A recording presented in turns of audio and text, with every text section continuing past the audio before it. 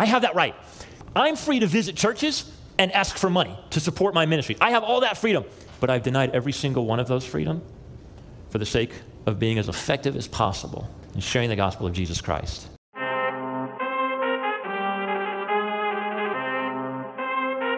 We did not come this far to just break down and lose now. I'm a winner. I'm going to win. Welcome to the Don't Knock It podcast, where we address misconceptions about Jesus' character, his church, and his word. By doing this, we hope to encourage you to delight in Christ before dismissing him, to know him before knocking him. I'm your host, Chris Ramirez, and we will be continuing our chapter-by-chapter overview through 1 Corinthians, and joining me to address Paul's surrender of his apostolic rights in chapter 9, an episode I'm calling Support for Church Leaders, I have my brother in Christ, JT Smith. How are you, bro? Doing good, man. Thanks for having me. Yeah, thanks for taking the time out of your Saturday to be with me today. So before we get into the actual exposition of the text, would you mind telling the listeners a little bit about your story and what is currently on your heart? Yeah. Ooh, big question. Grew up son of a pastor, moved to Arkansas to help plant a church, moved back when I was 17, grew up seeing all of the way that church goes, seeing some, specifically for this podcast, seeing some people paid and some people not paid and the struggles therein. Yeah. And then for a while rejecting that and being like, I don't want to be a part of that stuff, you know? But then just experiencing the call where like, man, there's nothing else I want to do. I want to be a part of the church. I want to serve the church. I care for the church body. And so surrendering to Jesus in that way. And I've been doing that ever since. It's been great. I've been married for coming up on 5 years. I got 2 kids, a 3-year-old, he's about to turn 4, and a 10-month-old about to turn 1. Nice. And they're savages, but we love them. And now we actually just recently moved churches. We're here at Simi Valley Center Point, and I do the worship thing here, and that's a lot of fun. And Nice. Drives me to lean on the Lord more. Yeah, appreciate that. So what exactly about the aspect of seeing people in the church get paid and seeing some not get paid? Mm-hmm. What about that kind of, because obviously currently, if I'm not mistaken, you're on staff. Part-time. Yeah. So how did you see that as a negative thing? If you did. Yeah, no, I totally did. And it was growing up for a while because there was this weird perception of like you getting paid to do something. Now you have to show up and do that thing, whether you want to or not. Mm-hmm. And so getting paid to do something can almost muddy the waters on whether they're called, whether there's actually joy in that. And what I saw, which I don't think a lot of people saw, was the behind the scenes. I saw the pain in the pastor's face as he's trying to study for Sunday, but he's also trying to counsel this couple that's probably going to divorce while he's working a 50, 60 hour a week plus job, trying to manage all that stuff. And he's got his own kids and his own marriage work. And so he's just divided all over the place. And yet every Sunday when he showed up and he taught, there was something that was genuine about him in that joy and the way that he did it. And I knew that he did it for free. And so there was that impacted me where it was like, if this guy can do this, you know, there's genuine joy in that. Even though there's pain, it's authentic. Yeah. Whereas some of the guys that I've seen that were paid to do it, and again, it's a weird perception, but like they're going to conferences and teaching, they're writing books. I'm like, you don't look like you're struggling. Yeah. You don't look like you're all in this, you know? You look like you're taking money from people and then living your life the way you want to. And that was my perception because I didn't know what was going on behind the scenes for them. So that was a big struggle for me for a while. And I flip-flopped. You know, you see like Little House on the Prairie and, you know, the pastor's there, but he's also like has these different jobs that he does, you know? And so it's like, look, we've been bivocational for a long time, you know? And my hat goes off to guys that are bivocational and keep treading. To an extent, I still am bivocational. It's just kind of different now because there's that part-time aspect. But those guys that even like we'll dive into to an extent that go, I actually don't want to take that from the church. I choose to be bivocational. Let's send that money elsewhere.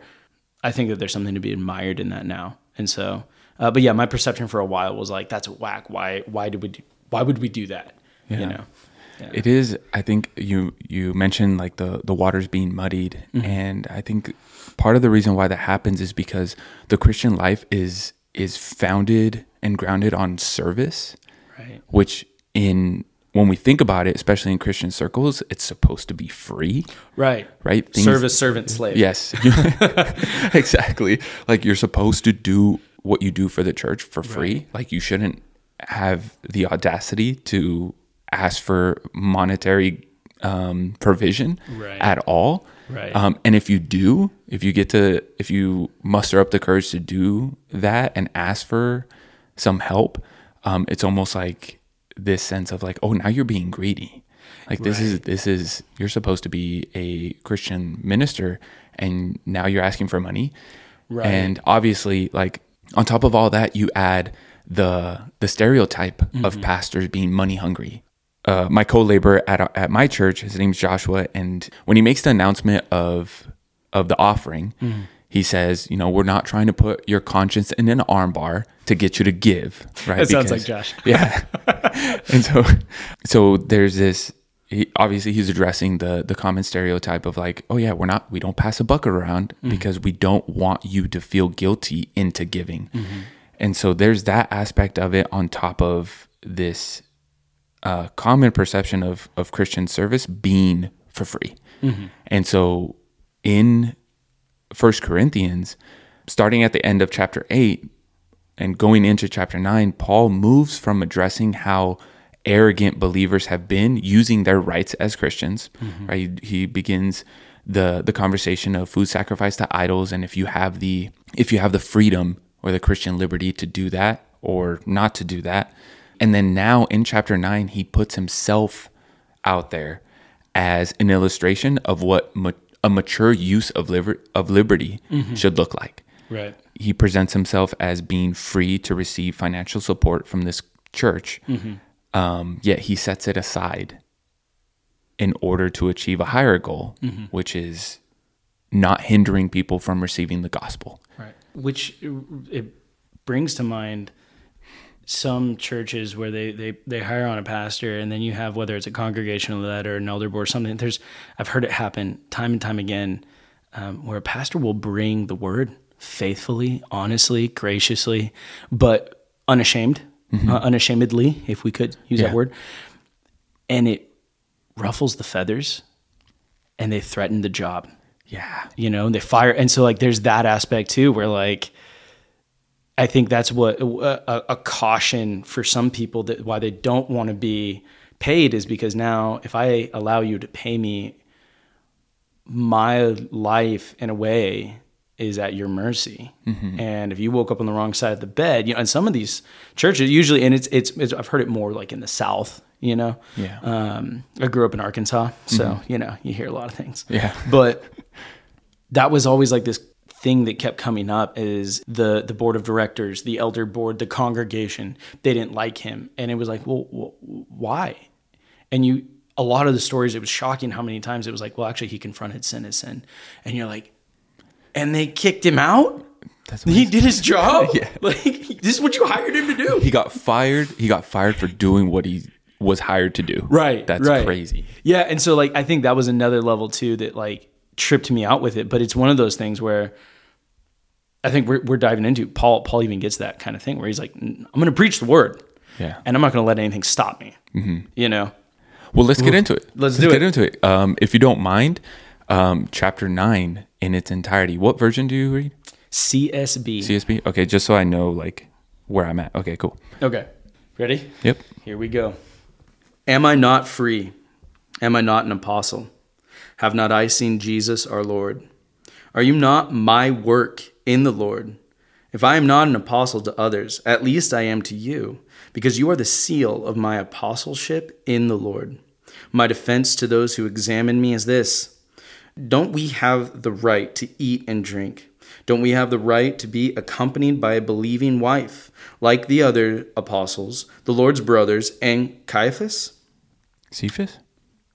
Peter? Yeah. That guy. That dude. Yeah. Or do only Barnabas and I have no right to refrain from working? Who serves as a soldier at his own expense? Who plants a vineyard and does not eat its fruit? Or who shepherds a flock and does not drink the milk from the flock? Am I saying this from a human perspective? Doesn't the law also say the same thing? For it is written in the law of Moses, do not muzzle an ox while it treads out grain. Is God really concerned about oxen? Isn't he really saying it for our sake? Yes, this is written for our sake. Because he who plows ought to plow in hope, and he who threshes should thresh in hope of sharing the crop. If we have sown spiritual things for you, is it too much if we reap material benefits from you? If others have this right to receive benefits from you, don't we even more? Nevertheless, we have not made use of this right. Instead, we endure everything so that we will not hinder the gospel of Christ. Don't you know that those who perform the temple services eat the food from the temple, and those who serve at the altar share in the offerings of the altar? In the same way, the Lord has commanded that those who preach the gospel should earn their living by the gospel. For my part, I have used none of these rights, nor have I written these things that they may be applied in my case. For it would be better for me to die than for anyone to deprive me of my boast.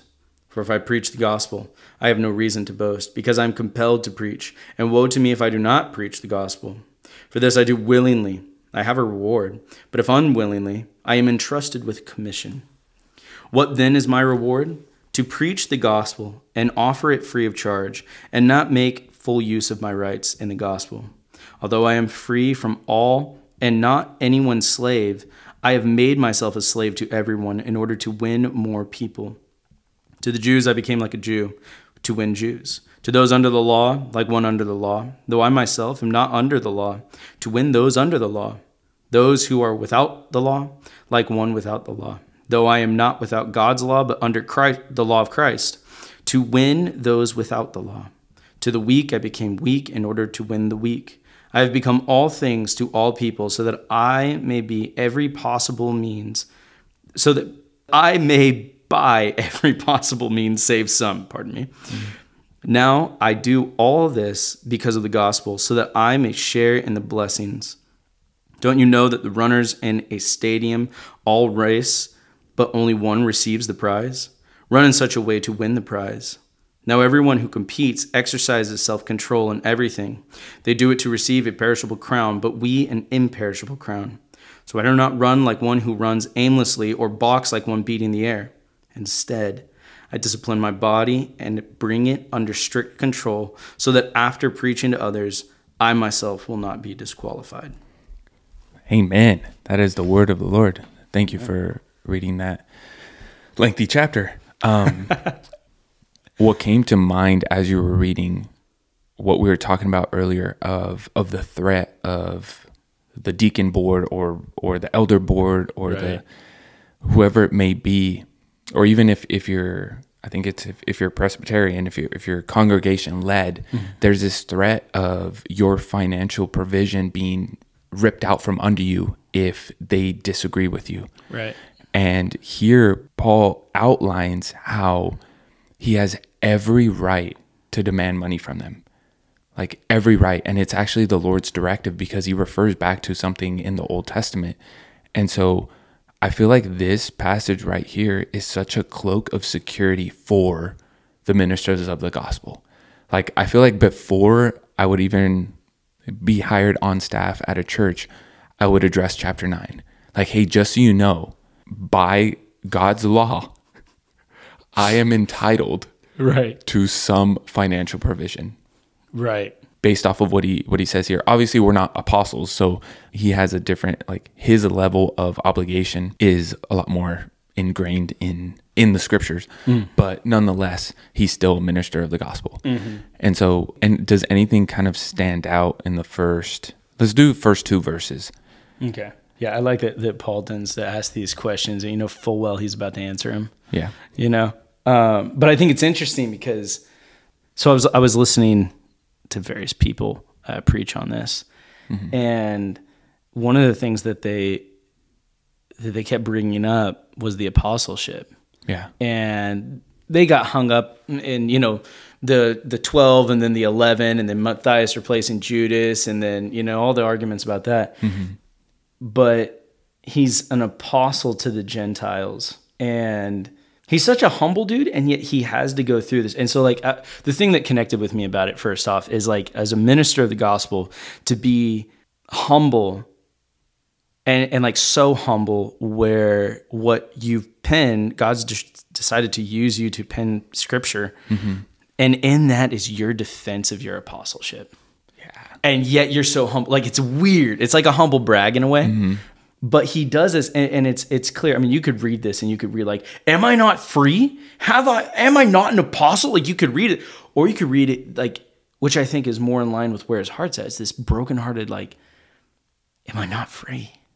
Yeah. You know, am I not an apostle? Have I not seen Jesus? Like, he's reminded, like, I've shared this stuff with you. You guys know my story. Right. You know, mm-hmm. It's this, where are you coming from with this stuff? Why do you believe it? Yeah. You know? Yeah, because his apostleship was, he was being indicted. Mm-hmm. They began second guessing his apostleship, but yes, you bring up a very good point that he has a pastoral heart, mm-hmm. in the sense of like, guys, you know who I am. Mm-hmm.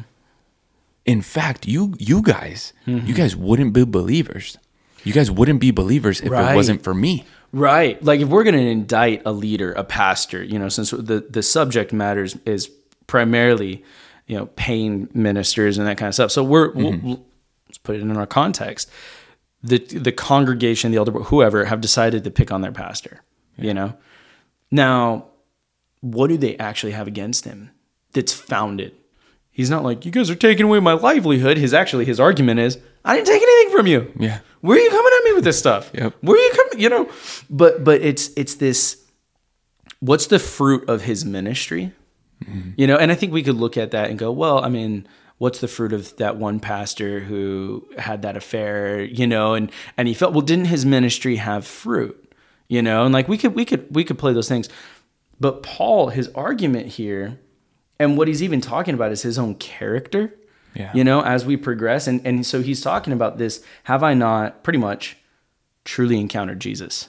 Mm-hmm. Don't you know that about me? Haven't we shared in this? Has not my story of encountering Jesus echoed some of your stories too? You know, maybe you haven't necessarily seen the risen Lord in the way that he has, mm-hmm. but you've had an encounter with Jesus too that transformed your life. You know, and so he's reminding them of that fruit that he's shared with them by asking these questions. I mean, verse 2, you are the seal of my apostleship in the Lord. Yeah. I have labored hard for you. You've borne fruit. He's their proof. Right. Like, the very same, his proof is indicting him on that work. It's like the wax seal going, nah, man. Yeah. It's like, you didn't do this to me. It's right. Like, well, yeah, it would be illogical to bring up that type of indictment because he's actually the one who allowed them to come to the Lord. Mm-hmm. Like, he is that word seal is kind of like it's like a legal term. Mm-hmm. It is binding. Mm-hmm. Like, we cannot be separated, so you cannot kick me out. Right. It's amazing. You know, even verse 3, my defense is this. So he asks these questions, and are you not my work? Which, I mean, you walk through it. Work, seal, there's this, it's legal, it's labor. Mm-hmm. There's so much work that went into the Corinthian church. And I know you guys have already talked probably about the culture and the history and all this stuff. And so like when you hear that stuff, like you're like, yo dog, like you had your work cut out for you. Yep. You know? He did. And yet, are you not my work in the Lord? I did the work. I put the time in there. I loved on you guys. I still love on you guys. If I didn't love on you, do you think I'd be writing letters? You know, look at these long letters that I write you, you know, and theoretically there's like roughly 4 letters maybe that's out there depending on what you believe, you know? So he wrote a lot of letters, if not more letters to them than any other group we know of. Than anyone else, yeah. Yeah. And there's just love. It's so much love. In fact, I'm going to write this letter so that when I show up, we can have joy. Yeah. I don't want to come and be Papa. I want to come and like I want us to have fun. Yep. You know, I want us to love. So please hear me out. It's like a father being indicted by their children that he's not being a good dad. Yeah. The family's looking at you and like, you suck. And he's like, what are you talking about? I put food on the table. Right. I put clothes on your back. I have a roof over your head. Yeah. Like I paid prayed for your with you when school. it came time for bed. I put the boo-boos on, the Band-Aids on your boo-boos. I carried you when you were too tired to walk. Like I missed work to take you to a doctor's appointment. Yeah. Like, I was at your games. Like, and even beyond, like, the physical I've done, but I've made it known through my actions, through my words, through the time spent. I love you so much. And you're actually now going to argue that I'm selfish and prideful and out for my own gain. crushing. Yeah, like that's gotta. The family divorces dad, not mom and dad's. You know what I mean? Like that's like it's. Yeah, it's deep. Yeah. But I think as we bring up this attitude of indictment, right? They're questioning his apostleship. He places chapter 9, or he places what he talks about in chapter 9 in the middle of talking about Christian liberties. Mm-hmm. And so what he's essentially, I think, in my opinion, the reason why he does that is because his use of his rights, that doesn't authenticate his apostleship. It's not necessarily how he uses his rights. And so the reason why he brings this up is because their use of rights do not authenticate their position in the family of God. So you cannot, just because you have this freedom in Christ, that doesn't make you a Christian. Because if they begin putting those Christian freedoms on someone else and saying like, actually, you're not a real Christian if you don't do what I do. Right. If you don't feel secure in doing this thing. Right. I think that's why he includes this, because it's an identity issue. They're placing certain standards on other people and also on themselves and saying this is the true mark of a Christian. When in reality, the true mark of being a Christian is faith expressed in service, right? Expressed in the laying down of rights so that no one may be hindered. And this they will know that you are my disciples if you have love for one another, right? And like you say the position of the chapter 2, and it makes me think of right in the next couple chapters, you know, this is like a precursor to 1 Corinthians 13. Yeah. You know, like when you walk through this and he talks about not only did I not say no to this, say no to this, say no to this, so that the gospel is there, but then he shifts, and we'll get there, but he shifts into, I went to this person and I went to that person, and I was to a Jew, and I was to someone under the law and without the law, and the weak, all of which he never brought up the strong. But anyways, that's something for a second later. But, and then you see love is patient. Love is kind. It does not boast, believes all things. It bears all things. And so he's like, Corinthians, here's what you're living. And here's what you're saying. And here's how I've lived. And here's what I'm saying. And then this is actually how we're supposed to be. Because he goes from that Christian living into the spiritual gifts, which, it's like superpowers. Yep. But then even changes that in the middle too. But remember love. And so it's like, hey, love. Hey, love. Hey, don't forget. Hey, exactly. Yeah. It's still about love. Yeah, you can speak in tongues all you want. You can prophesy as much as you want. It's all annoying if there's no love. It's literally noise. Yeah. It's all noise. Yeah. If it's not rooted and grounded in love. Yeah. I liked it, especially that verse before we derail too far. But like, you ever seen like a kid, and I'm talking like a 2-3-year-old get up on the drum set at church or something, like afterward, and they just start smashing stuff. Chaos. And you're like, I don't know whose kid that is, but like, get them off. And then you realize that's your kid, and you're like, dang it. Someone get that guy. I don't know whose kid that, Whose son is that anyway? Yeah. Hon, you start praying for somebody. Yeah. But yeah, it's just like, it comes back to that love. I love how that's so clearly expressed all throughout this chapter. Mm-hmm. Even though it's very clear he's brokenhearted, there's still this, you can't have the type of love that we're called to if you don't do what he's talking about. At the end, he says he disciplines his body and brings it under control.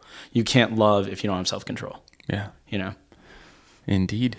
We mentioned he's talking about being a minister of the gospel as an apostle, right? Right. And we brought up a father, right? So that's one, I guess, social status. But in verses 3-7, he brings up 3 types of jobs in society, right? He brings up the military, right? He brings up someone being a soldier. He brings up someone being working on a vineyard, and then someone who is a shepherd, right? Someone who tends to the flock. And so with those things, still asking his rhetorical questions, he's saying, are any of these people, any of these workers not able to benefit from their work? Right? Like how terrible would it be to bring it up into a more practical sense? How horrible would it be if the government did not compensate those who were in the military? Right. And obviously there's still a lot of debate with that, how they're not doing enough and things like that. But sure. What if they come back from serving and they just didn't do a thing for them? Right. So we're not paying you at all. There was no incentives. Right. You're not getting paid to be a soldier. You're not getting paid when you come back and you're on reserves or whatever. Your family's got to figure it out if you have a family. But go and potentially die for the country. Yeah, it would be terrible and sad. I think of, I don't know if this is the right way to think about it, but like, the 300 movie with the Spartans, like they're farming to a certain extent or something. Like, I don't know really what they do before they go off to war, but there's that like, so I brought more soldiers than you, his friend says, and he's like, what's your occupation? He's like, I'm a butcher, I'm a baker, I'm a pot guy, not a pot guy. What are they called? The people that shape the clay in a potter? A potter. Yeah. The pot guy. I was a pot guy. Right.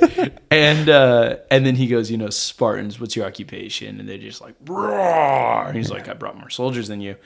But that's what we're talking about, is if they didn't get paid, they'd have to be bakers. They'd have to be all this stuff. And then they wouldn't be able to spend the time to train. They wouldn't be able to spend the time to learn military tactics. The defenses would be weaker. Like all of these things on top of, they're disgruntled because now you're ripping them away from their family, and they're the ones that we're supposed to be providing for their family. Yeah. You know what I mean? And so, yeah, it's like, no, if they're going to serve, this should be their profession. We should pay them for it. Their life should be centered on this. And if their life is that, which again feeds into the argument, but like, we should pay them a healthy compensation so that they know their family's getting taken care of, even if they're going to go die, even if they know they're going to go die, Yeah. So that they can, we got to make sure that he's provided for, he or she's provided for, so that their work, their focus, and their undivided attention can be on doing their work well. Right. Because if you, even just kind of sticking with the military aspect, if their focus is gone, their lives are at stake. Well, and that feeds, I think, right into the vineyard one too, because if they're not focused as they're tending, you're not going to have good grapes, you're not going to have good wine, the process is going to break down, everything's going to suck, because this person who's tending your vineyard, well, they're fatigued, they're hungry, their brains aren't firing on the chemical. If they can't actually reap the benefits of that vineyard, if they can't be fed by some of the work of their hand, you're going to get a terrible product, because even if they want to, they can't keep up with the demand if they're not fed. Yeah. And so that focus really comes into play there too, that like the tender care of taking care. Well, if you're, I don't know if other people have had it, but I've been tired where like, all of a sudden, like you get like these weird like spasms, or you drop stuff, you trip, like you neglect things because I got, 100 yards of this vineyard left. But I'm just so tired. Yeah. I'm sure it's fine. And what if there's like all these parasites and stuff? You know what I mean? Like they need to be fed so that they're energized, so that they can focus and do this delicate work well. Yeah. And that's the principle. That's the principle that Paul uses, Deuteronomy 25 verse 4, when he quotes it in verse 9, where he says, for it is written in the law of Moses, you shall not muzzle the ox while he is threshing. And so he intended to communicate a specific principle, and it's something that we've kind of explained already. If we take the ox, and if he cannot eat the grain as he's doing the work, as you mentioned just now, he will naturally lose energy to continue working. If the minister in the church is muzzled, not only will he not benefit from the fruit of his work, which is seeing people be saved and seeing people grow, he'll get burnt out. Yeah. And slowly come to an end. Yes. And he won't be able to study well. I was thinking about this. I was like, okay, so how would you convey this to somebody who maybe they don't fully understand the church in that way, right? Well, the primary roles of a pastor to study the word and pray for the people, right? Secondary is meet with people, discipleship, in those ways. When you go to the doctor, do you want the 21-year-old med school student? Do you want the 4-year-old that's playing dress up? Do you want the 16-year-old that's studied medicine, knows anatomy well, that has no practical application? Like, you go to the doctor, you want a doctor. You want someone who's done the school, who's done the studying, who's passed the test. And preferably, we all want someone with those nice reviews where they were kind, gentle, if you know what I mean? We want someone who is a professional. But if you have someone that's bivocational, well, they're split now. And we have, I think, many pastors and teachers out there in the churches that are well educated. They have masters in divinity. They have their Bible studies, some of them have PhDs in these things. And it's amazing. But some of them in that are still bivocational, and they have a wide variety of jobs. Whereas if we were able to truly sit there and pay them a healthy wage, even for let's say guys like us, we're young. And I think maybe we want to continue school. I mean, we would love if the church came to us and said, we're going to pay you full time. My guy, for sure. That'd be great. It would be awesome, right? And in that, maybe even some of the stipulation for us young guys would be, we want you to become more educated in the role that we're setting for you. But you take someone who's bivocational, working full time, right? Like someone like yourself. You're married, you got a little one, you do stuff at the school. You do a lot of stuff at the school. You do a lot of stuff at church, and you got this podcast going. Now, what if we were to add full-time student on top of that for a bachelor's or a master's or a PhD? You would die. Yeah. Right? Definitely. You'd be so divided. And so to remove that and go, I want you to be focused on these things. And I want to care for you as you focus on those things, because you're caring for our souls. You want to go to church. You want to go to counseling. You want to go to therapy, led by, counseled by, taught by a professional. And how can we do that if we're not supported? Yeah. And I think that's also kind of his argument in this is this is their profession. Shouldn't they reap the benefits of their profession to continue in their profession for the benefit of essentially their consumers and those that they're protecting, or their bosses? I mean, the shepherd he's usually someone's shepherd. He's not normally, this is my flock so much. He's paid to do this job. Yeah. Yeah. And that whole concept of sharing in what the ministry provides, right? The benefits. I heard this Warren Wiersbe quote where he says, the ox had plowed the soil in preparation for sowing, and now he was treading out the grain that had been harvested. Paul had plowed the soil in Corinth. He had seen a harvest from the seed he had planted. It was only right that he enjoyed some of the fruits of that harvest. And so there's that beautiful. So let's talk about that for a little bit. What is the benefit of the ministry? The things that kind of propel us forward. Right? It's seeing people, for me specifically, it's just seeing people grow. Right. Where their eyes light up as they're listening to the message, and they're like, I've never heard that before. Yeah. And that blessed me greatly. Thank you. Yeah. I think the thing that really excites me is when I'm seeing people begin to step up in a genuine way. Like they've been sitting, they've been fed, and now they're going, okay, now how do I get involved? Yeah. And they start getting involved in that serving. I love seeing like that part of the growth. Like it's amazing when you see someone come to Christ. And again, I grew up in the church, like I said previously. There's a level of skepticism that I bring to every table I sit at, you know? And so like, okay, cool. Someone came to Christ and I'm like, all right, is it going to stick? Was that just an emotional moment? You know what I mean? And then there's the people where, okay, now, no, they're diving in. They're going for it. We had, at Calvary Ventura, where I was at before I came here, I was there for a long time. And one of the things that really lit up made me excited for serving was we'd been praying for young adults and young families. And I was there for about 8 years. And over that time frame, we saw them show up. And there was one particular young man recently that he showed up, I think, at the beginning of the year. And by the time I had left, he was serving, he was on fire. And when he came in, you could see it in his face that he looked beat up by life. And he was young, you know? And so you're kind of like you look at him and you're like, dude, like you lived a life or something. Like, what happened to you, you know? Yeah.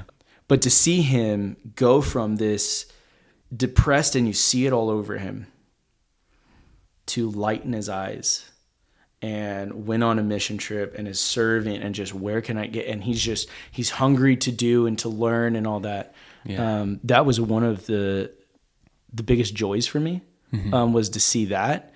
And then even to see some people show up and they're okay, you know what you're talking about. But then something tanks them. Something happens in their life. Sin takes them down, past it, whatever. They got to deal with it. And that's a point where a lot of people that makes or breaks you. Yeah. And to see people rise back up, you know, the restoration that God does in people.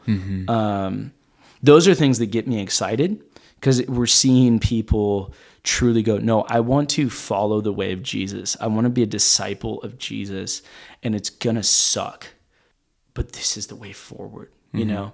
And so those things get me excited, watching them serve, watching them do things. Oh yeah, I'm, you know, evangelizing over here, have this conversation with this person, went on a date with this girl, and we're never going to date again. However, the conversation was great, and I got to share the gospel, and you're just like, awesome. Yeah. Where'd you meet her though? But like, awesome. Yep. You know? So like those things are really what get me excited.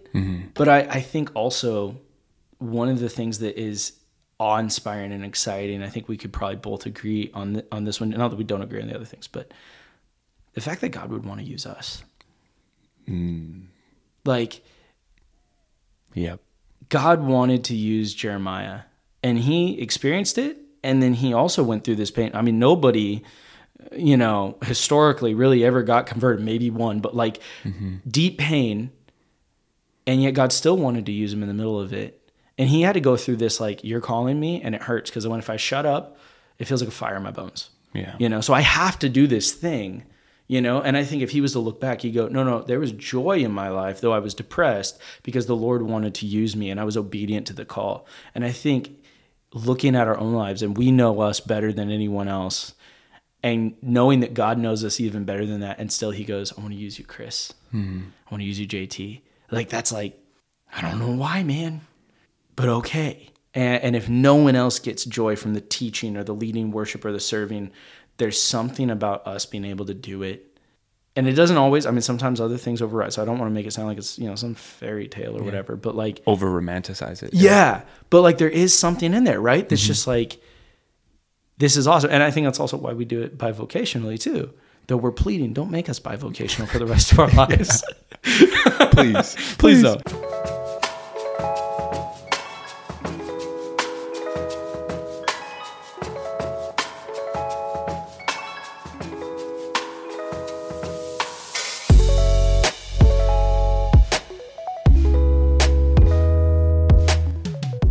Thank you for sharing that, because it's like a diamond in the rough. It's like there's something beautiful there that we get to enjoy by simply meditating on the fact that we've been called.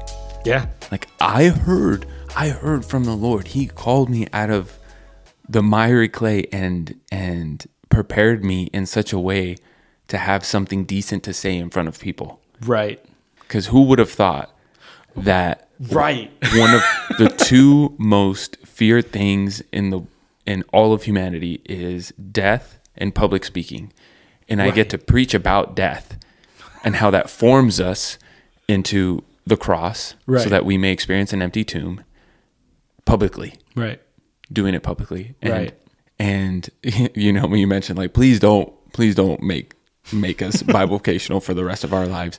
But at the same time, we have Paul who says at the end of verse 12, he says, nevertheless, because of all of that, nevertheless, we did not use this right, but we endure all things so that we will cause no hindrance to the gospel of Christ. As hard as it may be, I probably will never experience the amount of rejection, the amount of persecution that Paul did. Right. It's very rare, if it ever happens. Right. But even he says we, so he uses that plural pronoun. He says we, so it wasn't just him. We endure all things, not just some things, not just having to go to bed hungry, but all things. Right. So that not a single person will be able to say he's doing this for monetary gain. Right. I'm not going to listen to him. All for that. Yeah, that's actually, I was thinking that. I'm glad that you brought it up. If it wasn't for Jesus, you see, and we're all skeptical of some of those like televangelists and those preachers and all that kind, but like they're getting paid. Yeah. Would they do that if they weren't getting paid? If there wasn't a way for them to make a big buck? Because some got a private jet. All right, dog, chill. Yeah. But like he's doing this for free to make the point, and so like when he talks about even reaping the benefit, and even like Warren Wiersbe, the quote that you said, the picture that it gave me is someone reaping a harvest and seeing almost like a harvest festival. And the owner, if you will, of the field isn't even eating. He's sitting on the porch with his feet up, enjoying the enjoyment that everybody else is getting. Exactly. That's the benefit. That's what Paul's asking to reap of everything, is not a monetary. It's, I just want to see it. I just want to see it. I just want to experience the fact that you guys have this harvest, have this fruit, and I do it for free because it's not about me. Yeah. And it's not about the money. It's about Jesus, Yeah. That enjoyment is something that mature believers are able to recognize. Like, you don't get that if you're just searching for the big buck. If you're just searching for pulpit time. Right. You see that when you've put some hours in, where you're able to just sit back, and although you're not involved directly, you get to sit back and you enjoy their enjoyment. You are edified because they're being edified. Right. And although you certainly can be involved, and you certainly can reap from that benefit. Paul says in verse 15, he says, but I've used none of these things. Right. I could. Right. I sure could. But I haven't. In fact, he goes on to say, for it would be better for me to die. Right. To die than for any man to make my boast an empty one. Paul would rather die than for anyone to think that he ministered for a financial motive. He would rather be dead than to be a Kenneth Copeland. He would rather be dead than any other. I didn't know if we were allowed to say names or anything on here, so I just alluded to people. We certainly can. If in my mind, if you sin publicly, you can be rebuked publicly. You get called out. Cool. In my mind. Yeah. He's who I was talking about when I was talking about that plane. Yeah. So Paul, the Apostle Paul, would rather die. Right. Cease to live. Right. Than to be thought of as someone who is selfish. Right. Looking for that quick buck. That is such a beautiful thing that I want to make sure we focus on in this episode, that he certainly can, but he won't. That is such a big deal to be addressed in this episode, because that is a common misconception in the church. Like, we have to put that out there that, yes, we have every right to demand money from you because of this right here. Yeah. But we struggle through the daily life of being bivocational for that reason.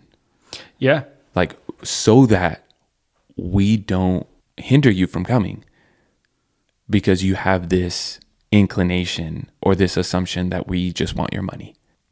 Yeah, it's, you know, the New Testament principle on like tithing and giving and stuff. It's all about the generous giver, the hilarious giver, the out of the abundance of your heart, you know, and all that. And it would be so counterproductive.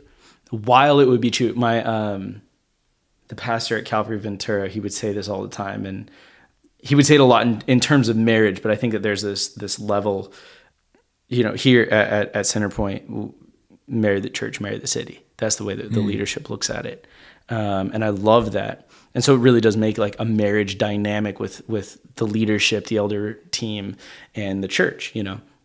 So when Don would say this, he would always say, you can be right in fact and wrong in spirit, right? And so you totally can, as a pastor, and even a team of pastors, say to your church congregation, you need to pay this. You need to give us this amount of money so that we can pay this guy or these guys to do the job. You totally can. Except how counterproductive would that be if you were to go to your wife and start making demands? Yeah. Right? Like, I don't know about your wife, but my wife's fiery. And if I was like, hey, you need to do ... and she would turn around. Because you're my wife. This is your role. I could say that. I could say submit. I could say so many things. And she will always turn around and go, you know what you need to do? Right? And so like it's counterproductive in that way. And so there's this point where, can we demand? Sure. Should we demand? No. Should we lead by example of servitude and even our own hilarious generosity and hospitality to inspire these biblical principles and this Christian living in our congregation? Yes. You know, and I think that's one of the beautiful things here too that he's saying is, I so want you to understand the love that Jesus has for you. I want you to understand the gospel, the good news, so much so I'm going to remove myself and my needs. I don't even want you to think about it. I don't want you to think about it. And verse 15, he says, nor have I written these things that they may be applied to my case. Like, I don't even want you to consider it. And I'm not writing this now for that. Yeah, it's not a guilt trip. Right. I have a different point that I'm trying to make for you. I want you to think about these things, right? I want you to think about this Christian living. I want you to think about the love and the gospel, and it's all for the gospel. And I love you guys so much that I'm going to refrain. You know, and I think that it's beautiful because there are pastors and leaders that have the conviction that they need to be, whether it's a season of time, it's the duration of their time at that congregation, or maybe for the rest of their lives, that they need to be bivocational so as not to burden the congregation, so that the congregation can lay hold of the gospel, so that the congregation can grow. Maybe the conviction is you know, missions and other ministries. And Don, the lead pastor at Calvary Ventura, that was always something he would bring up. He would always talk about, he doesn't take that. They have one guy on staff. His name's Dano Friel. He's an amazing man. Dano, shout out.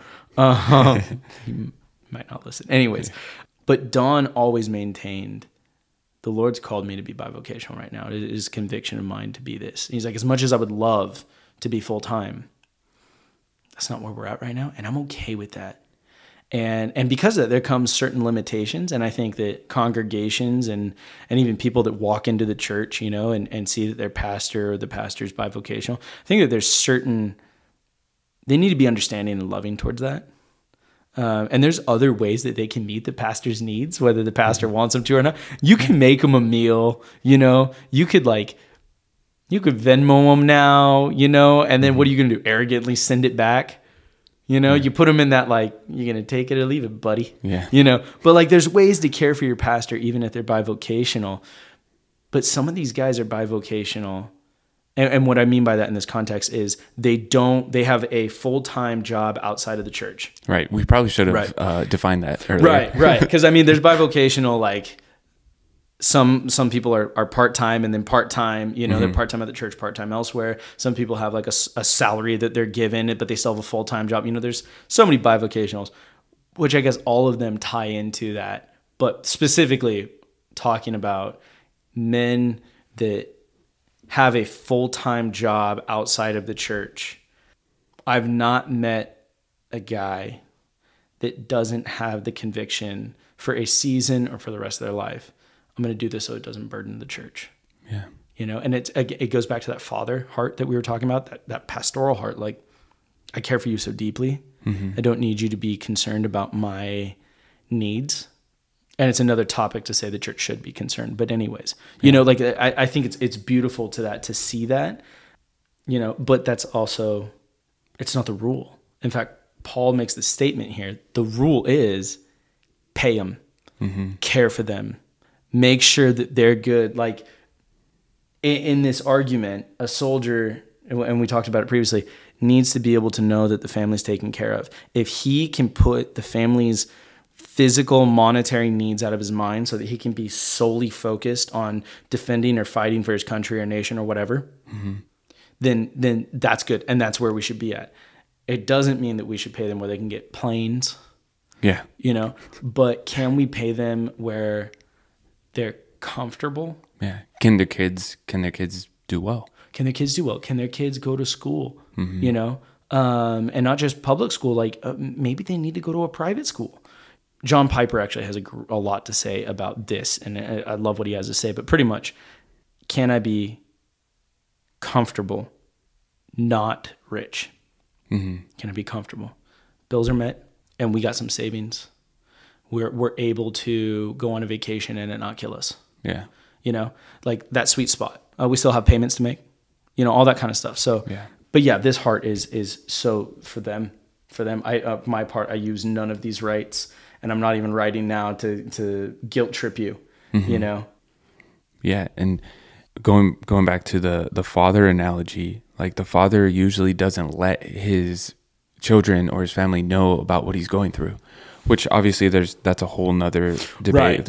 Right. You should let them know when you need help. All right. Right. For the sake of this though, it's a purest, selfless action. It's like, I don't want to burden them with my worries. Right.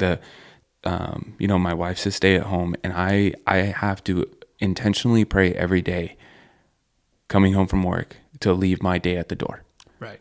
I cannot, I'm with teenagers all day, middle schoolers all day. I cannot bring that frustration to my wife and daughter at home, because more than likely my wife is up to here with my daughter. Right. She's beginning to run around. She's getting into stuff like, it's hard.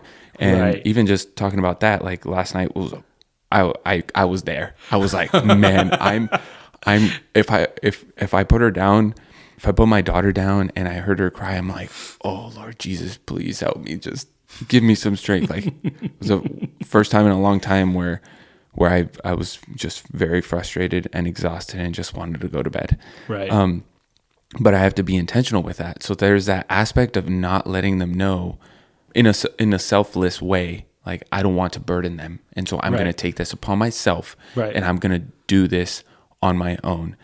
And so that becoming is what Paul talks about in 19 through 23, where, to the Jews, I became as a Jew so that I might win the Jews, those who are under the law as under the law. And so he mentions these groups of people, but I thought it very interesting that he doesn't say, and to the Gentiles, I became like a Gentile. Right. Or the strong. Or the strong. He actually says, I don't become as those without the law, like if I was not under the law, but he says, I'm under the law of Christ. I remain under the law of Christ. Right. Which I thought was interesting, but he is tailoring this message to a specific group of people. And he's letting them know, I have become all things. I do all these things for the sake of the gospel. Right. I want to make my priority becoming a fellow partaker of it. Right. Because the gospel is that beautiful, that worth it. Right. Yeah, I was thinking, you know, as he says, I'm a slave. He puts that in that way. Where is that at? 21. 21, 22. Or 22. Anyways, 19. Although I am free from all and not anyone's slave, I have made myself a slave to everyone in order to win more people. Jesus, I was listening to MacArthur, and he brought up the verse in Mark where Jesus actually says, you need to be a slave. Mm-hmm. And like, that makes us so uncomfortable. Right. And MacArthur he's like, this is what he's talking about. The slavery, he's alluding back to the slavery in Egypt. Mm-hmm. He's alluding to the slavery of being married. He's alluding to, and Jesus is saying, you can't be what I want you to be. You can't follow me unless you're going to be a slave to everybody else. And then Jesus models it, right? And he takes off his robe and he washes the feet, not even just being a slave, but the lowest of the low. Yeah. And to think about this, like I've heard, I have strong opinions when, especially in our modern culture, people talking about making other people stumble and all that kind of stuff. Especially around the Halloween time. Halloween time, alcohol, smoking a cigar, tattoos, metal music, you know, just a bunch of stuff. And I'm like, okay, first off, when Paul's talking about stumbling, let me, you know, no. But like here, what he's saying and what he's getting at is I'm going to tailor I'm not going to be schizophrenic. I'm not going to change who I am, but I'm going to temper aspects. I'm going to control certain things. Mm-hmm. I have all this freedom, right? He's somewhere in here, I think it was in chapter 8, he's talking about the meat and the eating. Yeah. And he's like, listen, like, don't ask questions. Ignorance is bliss here. That's okay. Mm-hmm. But if someone tells you, well, then don't. Yeah. And why not? Not that it's gonna do anything to you, but what if there's a weaker brother there? Someone who the word stumbling, it's gonna shake them so much so, like an earthquake that's gonna rip them and they're gonna fall through the cracks. Mm-hmm. This isn't someone that gets, excuse you, you know what I mean? But they're gonna carry on living out their Christianity somewhere else. Yeah. Like this is talking about someone that it's actually gonna cause them to fall away. That it's gonna make them believe that Christianity and that it's all a fraud, right? And so he's like, control yourself for them. And one of the things and that clicked is, and this they, the world, will know you are my disciples if you have love for one another. Mm-hmm. Right? And so I'm going to care for my brother in this way. Paul's saying, in order to win people, which that's the concept of win people is such another topic, but yeah. I'm going to make sure that I am approachable by anyone, right? That I can meet anyone. And the line that you bring up where he says, I'm under the law of Christ, is I'm doing this all within the parameters of the law of Christ. Yeah. I will not betray my Lord and Savior to win you over. Mm-hmm. You know, it's what I think of like a Christian boy and girl, and they start dating, and then they, you know, he tries to like encourage her, she tries to entice him, whichever, with the idea of like, well, we're gonna get married anyway, so like let's have premarital sex. Mm-hmm. You know, I'm not gonna. Yeah. I love you, but I'm not getting down to that level. Mm-hmm. You know, I'm gonna remain under the law of Christ, and it would be similar to someone trying to reach an unsaved person, and right. they go out a lot on Friday nights, and right. and they decide like, oh, I'm going to get drunk with him. I'm going to do the same activity with him. But in reality, that's not what Paul means when he says, I become all things. Right. He actually means like, I have to remain under the law of Christ. Mm-hmm. Like if I'm mature enough, sure. Mm-hmm. I'll hang out with him. I'll be his driver, so on and so forth. Yeah. You know, I'll take care of him. Have a drink. Right. But I will not break the law. Yeah. I will not break the law of man, which God has called me to obey. So, you know, however much that is from my BMI and all these kinds of things, you know, if you can do that math. Uh-huh. But I'm also not going to break the law of God, because even if there's a designated driver that's not me, okay, I can have a drink or two, but I refuse to get drunk. I will not break the law of God. Mm-hmm. And in my self-control, I can actually witness in that. Come on, bro, have another. Come on, bro. And No, I'm good. And you could have fun. You can enjoy that conversation. You can be there for him, because at the end of the day, that person is going to realize that you had fun without getting drunk. Right. And when that person, and I've personally witnessed this myself in college, when that person hits a low, who are they going to come to? Are they going to come to the pastor who beat him over the head with the Bible? Right. Or are they going to come to you? Right. You were there for him. Right. You weren't condemning of his behavior. Right. Obviously, you didn't accept it either, but at the same time, you were there. You were there for your brother or sister. Right.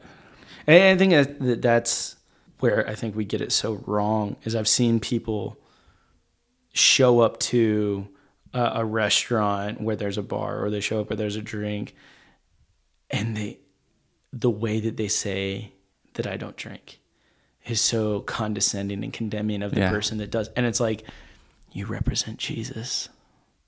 You can just say, I don't want to drink right now. Or, you know what? Not tonight. Yeah. You don't have to. Where do you get on your religious moral high horse?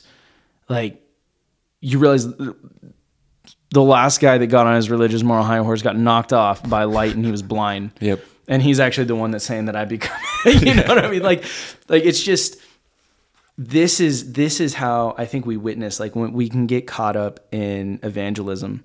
And I think that the 60s, 70s, 80s, you know, Billy Graham, Way of the Master, through Ray Comfort, you know, and those kinds of things. I think they which media does this, framed a way of evangelism. Mm-hmm. And I think it's helpful. I mean, the Harvest Crusades, it's amazing, it's beautiful, and it's glory to God, and they're doing stuff in the kingdom. But I think it makes some of us average Joe Schmoes kind of think like, oh, I can't do that. You know, I don't know the word that well. I'm terrified of public speaking, you know. Yeah. But this is, are you willing to become uncomfortable while still under the law of Christ in order to share the gospel? And by share, I mean live it out and talk about it too, but live it out. Yeah. Meeting people where they're at. Are you willing to sit on the dirty, nasty curb next to the fentanyl addict and love on them? Are you willing to hug them? Jim Cymbala talked about this, and he said, this dirty, nasty guy, to make a long story of his short, because Jim Cymbala can go forever. To make it short, this guy that was very clearly from the street, dirty, nasty, smelled of it, was laying in his own urine, all this stuff. You could smell the alcohol. Came into the service as Jim was concluding on an Easter Sunday. He gives the gospel message. He goes for it and gives the invitation, and people get up, whatever. And he sees this guy finally standing in the aisle. He realizes this guy wants to talk to him. Now, there's protocol. You know, you don't just give money out. You offer food and all this kind of stuff. Jim's like, I'm tired. I'm just going to give him money. So the guy says like, oh, I've been waiting to talk to you. And he starts to extend his hand out. And Jim puts money in his hand, and the guy smacks it out of it. He goes, I don't want your money. I want that Jesus that you were talking about. Wow. And so Jim realizes, I have not loved this man. Mm-hmm. And so he breaks down crying because he realizes what a fraud he's been in this moment, you know. And the other guy starts crying because, well, when the pastor starts crying, that's got to be alarming. But he's experiencing the love of God that drew him up to this point. Mm-hmm. And he hugs Jim, and Jim hugs him back. And he said that in that moment that the Lord spoke to him saying, if you're not willing to hug this smell, you're not fit to serve me. Wow. And I just, like, it was actually at a class at the rescue mission, and I was covering for somebody, but I was taking notes, and I was like, am I willing to sit on the edge of the curb, to hug the dirty nastiness that is around me, to show the love of Jesus, because Jesus invaded my life and loved me at my dirty, nasty self. And while I may not have physically stunk, I stunk to high heaven with all the death that was in me, you know? And this is what Paul's talking about. I'm not going to allow anything in me to be this barrier to people. I'm going to be a slave to all. To the Jews, I became like a Jew. To those who are without the law, I became like one without the law. However, there's boundaries. I ain't offended my Lord, you know? Mm-hmm. But to the weak, I became the weak. so that I may by every possible means save some. Yeah. That's powerful. That imagery of that pastor hugging that man, and what you just said reminds me of a quote that I read a little while ago, and he writes, "If serving is beneath you, leading is beyond you." Ooh.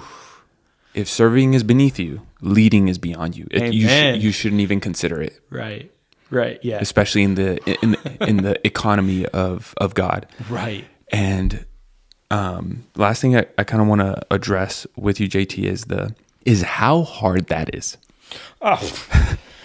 How hard that is. Dude, like, because it's not, we are literally against our human nature. Right. With this stuff. Right. We're against everything that tells us to be comfortable. Right.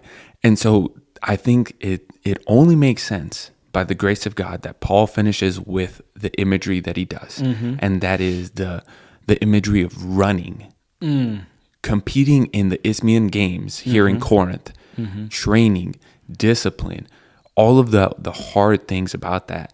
He says, he begins verse 24, he says, "Do you not know that those who run in a race all run, but only one receives a prize?" And then he says, "Run in such a way that you may win." Do it. Winning is not it's not bad. Right. Jesus came to save. We come to win. Right. That should be our goal. And it's not for the big buck. It's for that person. It's for that homeless guy. Right. We want to win. Right. And it's not in a selfish way, but it's in a selfless way. Right. We want that guy. Right.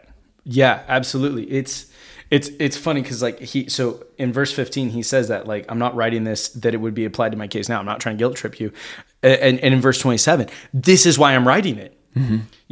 Or this 24 through 27, I'm writing it because the charge for you is to run to win.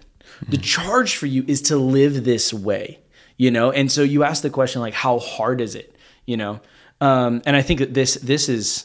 I know this is not just for the average church attender. This is not just for those who are curious about Christianity to hear about Christian life. It doesn't exclude pastors and leaders. This is for all of us. Yeah. If you call yourself a Christian or you want to come to know this Jesus, right? One, those of us that are Christians represent right. Mm-hmm. And the question, how hard is it? It's freaking hard. It's incredibly hard. It's exhaust you in every orifice of who you are hard. So how do we begin to do it? Well, why don't you start with the people in your house?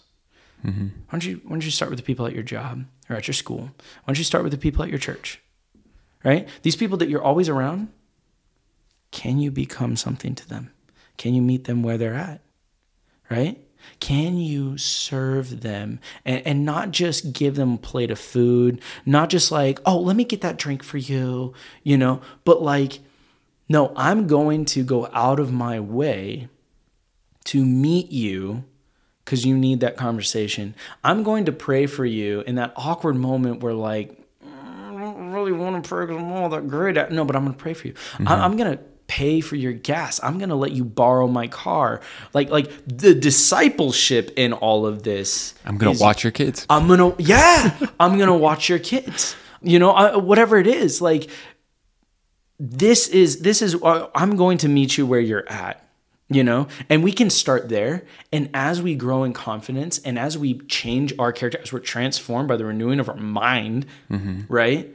In the way that we think and perceive and see people, as that begins to transform, where I start to see the people around me that I'm always around, my brothers, my sisters, my coworkers, with the love of Christ, then I will become more emboldened to serve other people.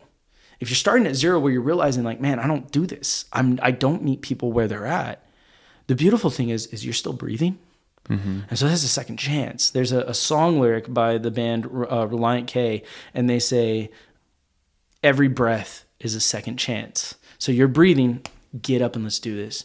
Let's start. And I don't feel it. Great. I didn't ask you to feel it. And neither does God. He didn't ask you to feel it. Yeah. He asked you just to do it. And neither does any other successful athlete. Right. You think they like getting up at 5 o'clock in the morning? No, and they're psychos. Working out for 2 hours? Right. No, they don't like that. And I love how Paul brings up that athletic imagery, because that's exactly what it is. Yes. Right? Yes. You do not want to be self-controlled. You don't want to exhibit gentleness or love or patience or kindness or none of those things. You don't want to, but you have to in order to be successful. And this is what he does. He says, therefore, I run in such a way as not without aim. I box in such a way as not beating the air, but I discipline my body. I beat up my body and make it my slave. I make it submit so that once I walk off that pulpit, once I finish writing this letter, once I finish that counseling session, I myself will not be disqualified. You have nothing against me. Right. Because I did this behind closed doors. I did this at 4 o'clock in the morning when you were sleeping. Right. I made sure that you had nothing against me. Right. So that people can witness the truth and the beauty of the gospel of Jesus Christ. Right. I heard that Kobe would get into the gym an hour or 2 hours, something like that, before anybody. Yeah. And he would, from every spot he could, shoot and shoot and shoot until he got good at it. And then everyone showed up, and he would like do his own drills and all this stuff. And then everyone showed up, and he did drills with everybody, and then they left, and he was still there rocking it out. Yeah. Now, I could care less about basketball, but I heard that, and I always think of that now when I read this. I always think of, I'm first in, last out, always working, you can't stop me. Yeah. And so that when I show up, doesn't matter who's opposing me, doesn't matter where I'm at in the court, I'm going to make a shot. I know my way to the hoop. I've done this a million times. I could be sick, almost on the brink of death, and my muscles just know what to do because I've disciplined myself this hard. And those of us that call ourselves Christians, those of us that are leaders, are we so disciplined? Where regardless of, if you get paid to do this, this gets to be your full-time gig. Are you so disciplined where even if you're bivocational, you can do this thing? And you're leading, you're living out what you're preaching, And then for the Christians that aren't leading in that way, and they're congregants and they're serving in other capacities, this is what it looks like to be a Christian. Are we willing to lay ourselves down for someone else? Are we willing to love our brothers and sisters despite our differences? And if not, okay, I get you. Please chill out and start. Yeah. Start the discipline. It's never too late. I had a buddy that I was talking to about working out, and he was like, what about this diet? What about this thing? What about this? And I was like, okay, on the diet thing, like we're going into the holidays. It's kind of a big deal for my family. So we're going to ease up on that. Don't let me slip through the cracks when the new year comes around, you know? And he was like, for sure, do push-ups though. He's like, you get a craving for something sweet or something, as a middle, just hammer him out. He's like, you'll start to change the habit in your relationship with food and boredom and all these other things. And I was just like, I'm gonna go talk about discipline, and here you are already talking about. I'm like, dang it. Yeah. Yeah, and I think it's a helpful reminder that this is something that will never go away. This prize, this prize is something that, you mentioned Kobe, and obviously, like when we think of sports, and specifically Kobe in basketball, it can seem very selfish, right? He's like, he's doing that so that he may win. He's doing that so that he may win a championship. But at the same time, although he may be doing it for himself, he's doing it for the guys next to him. Right. Good point. I'm going to show up for you guys. Right. And yes, sure, absolutely. I want to wear that gold medal. But at the same time, I need you to know that I'm going to be here for you. I love and respect you guys so much so, and I care for this team as a collective whole and what our goal is. I am going to be so disciplined and work so hard to be the best me, to guard your back, to help us drive forward together. Yeah. Yep. Oh my gosh. That's a good point, dude. And that's chapter 9. Amen. Thank you, bro. I really appreciate you taking the time. This was beautiful. Amen. Thank you for having me. I really appreciated it. Thank you so much for tuning in. If you want to know more about the podcast, you can find us on Instagram and Twitter. If you listen on Spotify, make sure you follow, click the bell icon to get notifications for new episodes. And if you truly enjoyed this content and want to go the extra mile to support us, become a subscriber for only $4.99 a month, and you will get exclusive access to subscriber-only episodes. If you listen on Apple Podcasts, it would be awesome if you could rate and review the show if you haven't already. Thank you all for listening. I'm your host, Chris Ramirez. And I'm JT Smith. Grace and peace, family.